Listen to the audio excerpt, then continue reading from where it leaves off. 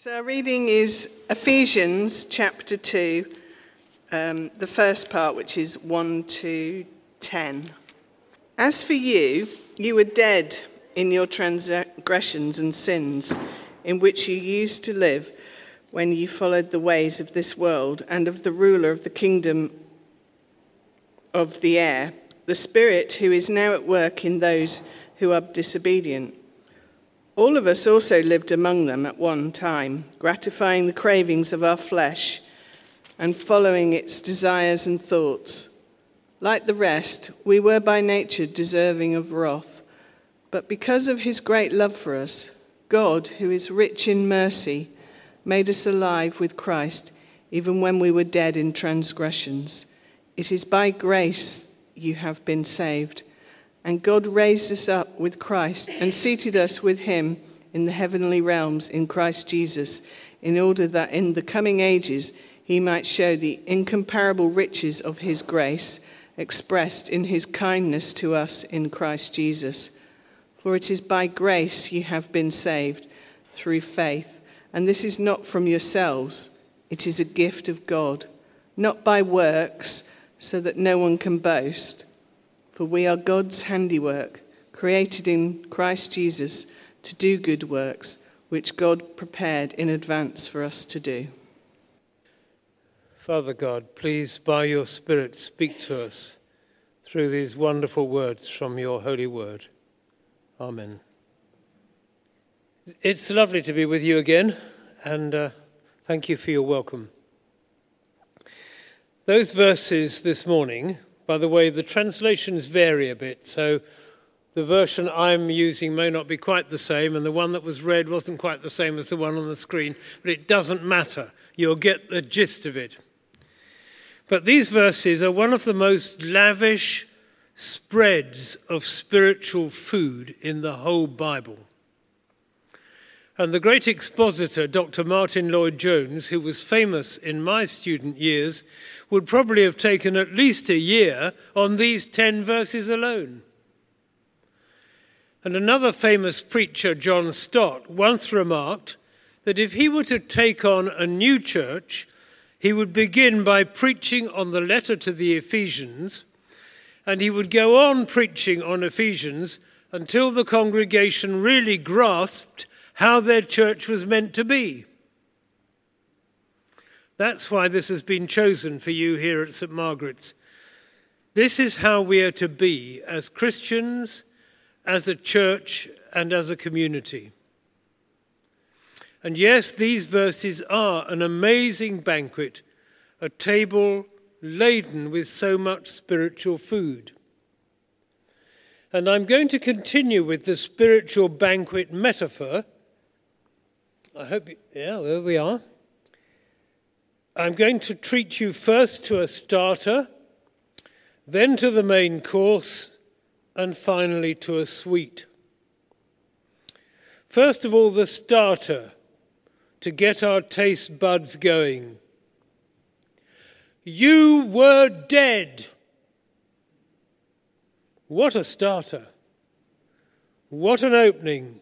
You were dead. Not, of course, physically dead, spiritually dead, dead towards God. How so? You were dead through the trespasses and sins in which you once walked.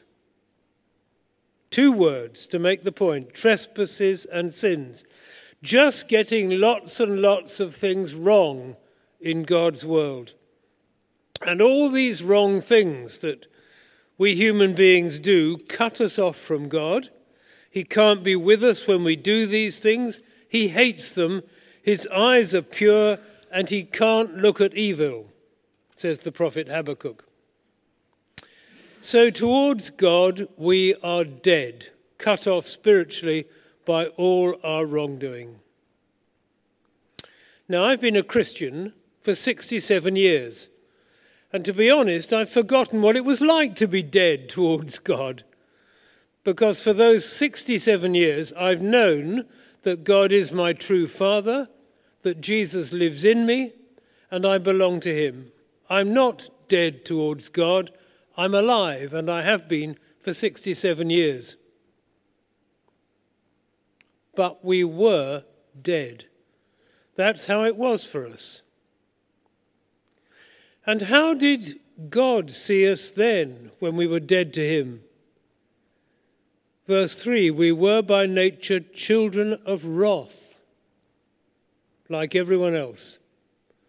Children of God's wrath. He really doesn't like our wrongdoing. Of course he doesn't. When he sees the evil of the aggression in Ukraine, or against the Uyghurs in China, or by the Taliban in Pakistan, or the military in Myanmar, he doesn't stand aside. He hates it. And what about our destruction of this planet? The greed that lies behind our carbon emissions, and the nations that are least responsible for the emissions are bearing the calamitous effects of the rising temperatures. And of course, this wrongdoing affects us all, right down to acts of unkindness, bullying, selfishness, and so I could go on.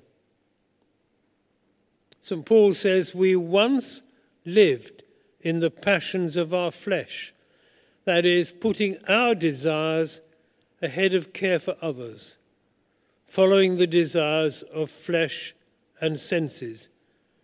And so we were by nature children of wrath, like everyone else. That's God's anger at our sin, at our turning our backs on him and what is right in his world. It's not hard to see that.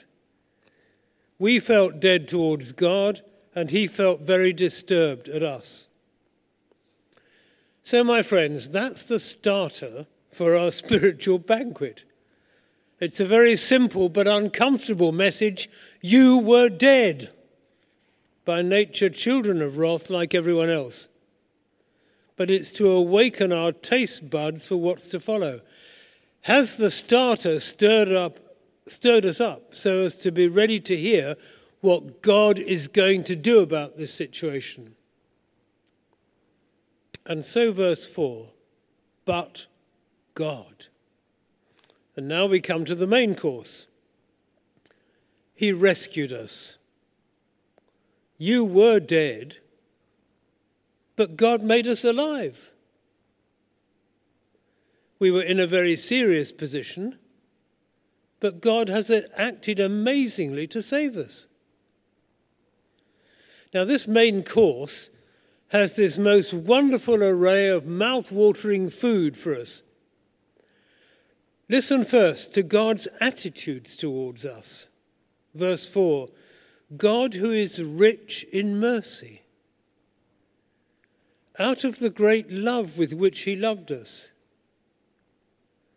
We who ignored and rebelled against him, God gives us these amazing attitudes, mercy, great love with which he loved us. And then verse 7, showing kindness towards us in Christ Jesus. We've been singing about some of this. What a turnaround. We were dead, children of wrath, and now it's sheer mercy, sheer love, pure kindness. Isn't that amazing? And I want to ask you whether you personally know how overwhelmingly warm God's emotions are towards you. Personally. It really couldn't be stated more strongly. Rich in mercy, great love with which he loved us, kindness towards us in Christ Jesus. For you and me, and not just to you and me, but to all our Christian brothers around us, and not even only to them, but to those all around us, even those, sadly, who are still dead. So that great mercy and love and kindness is true of your siblings, your relations, your neighbors, your friends who don't yet know Jesus. God is rich in mercy, full of great love for them, and it's the same love with which he loved us. and kindness towards us in Christ Jesus. It's really important that we grasp this. And I want to tell you that I think it's taken time with me to grasp the measure of this astonishing love towards me. It is wonderful. Well, if these emotions are what, if you like, gives the main course its flavour, let me take you to the meat. His rescue. He made us alive together with Christ. We were dead, now we're alive.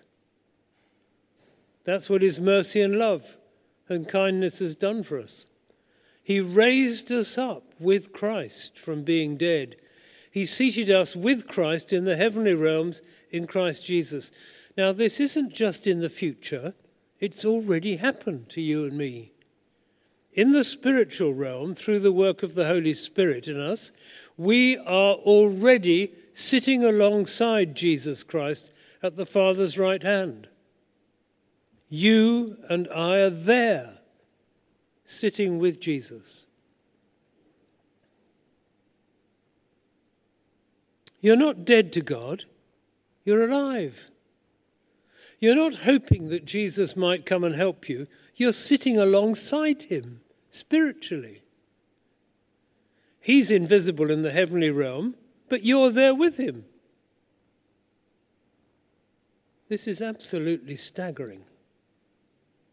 Not dead, but alive with Jesus in heaven, now. But not only now, it goes on forever. For verse 7, that in the ages to come he might show the immeasurable riches of his grace in kindness. In the ages to come. And it's all grace. That great big Bible word. Thank you for singing about grace. That means that it was in no way deserved by us.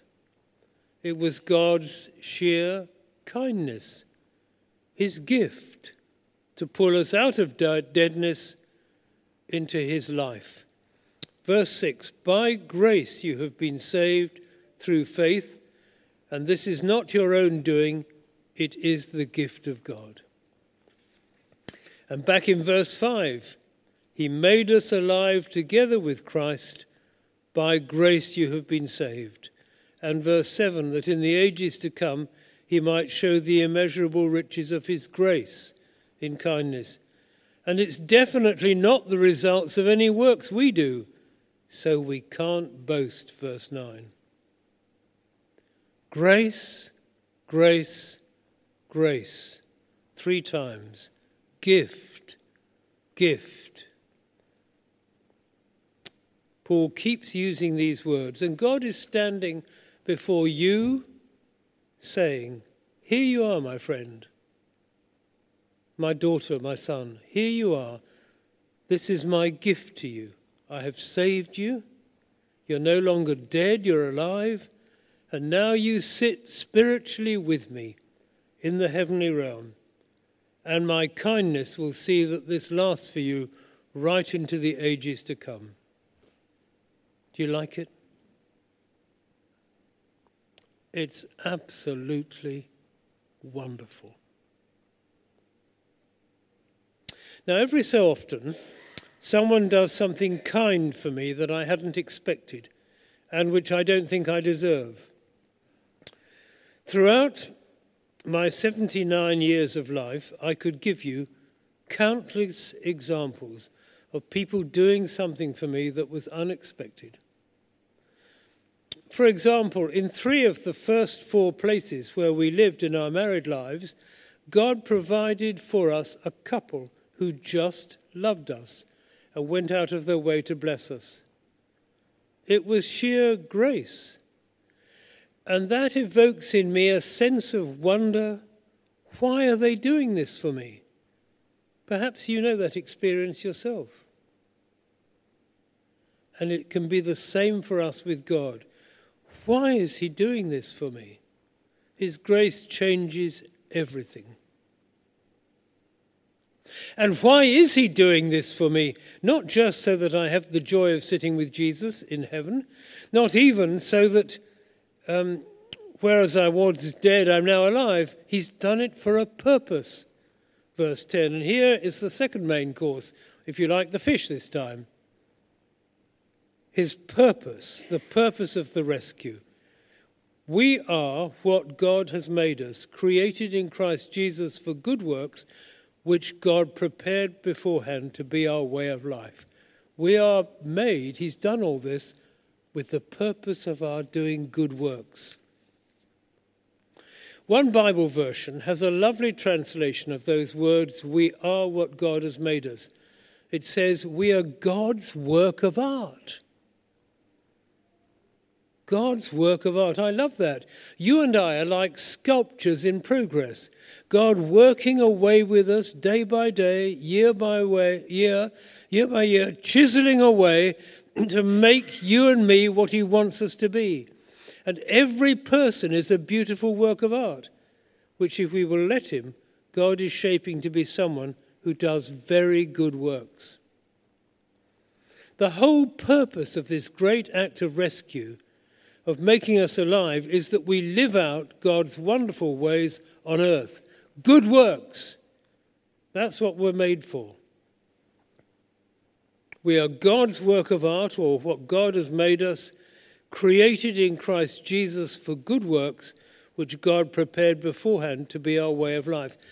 And we can't do these good works by our own effort. First of all, we have to be made alive, then alive in the power of Christ Jesus, and beautifully shaped by God as a work of art, we can live good works. We know that God wants a better world, and he saves us and makes us alive so that we live differently. We live good works. God has done it so that we live out his kingdom here on earth. And every church is to be a people who live differently, a people of good works. But these good works are not just what we think might be good. They've been planned and prepared by God for us to follow. We are created in Christ Jesus for good works, which God prepared beforehand to be our way of life. In other words, God's got it all worked out, what it is to be for you and for me. God won't normally put his directions in the sky, nor will he call out loud to us. Through his Holy Spirit, we sense his leading in our thoughts, and indeed he rules over the circumstances in our lives to make us do the good works he has prepared. But always keep in our minds, Lord, is this from you, or is it just my own bright idea? We can learn to know the peace of the Spirit, learn to sense what God is saying. This is my way for you. And God wants us all to be able to look back over our lives and be able to say, God led me there. He gave me those good works to do. He gave me that post so that I could do what he wanted.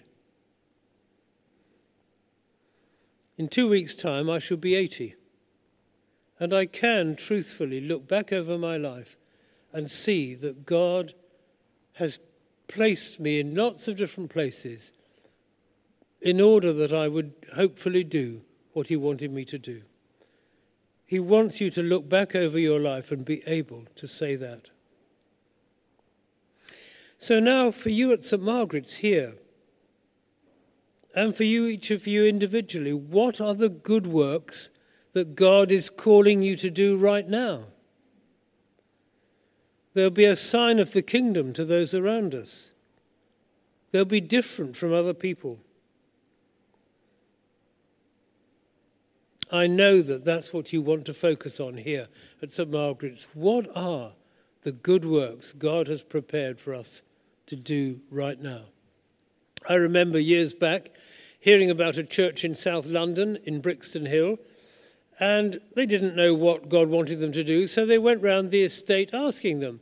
And the people said, well, the litter's terrible. So the church picked up all the litter on the estate. We must be good news in the neighbourhood.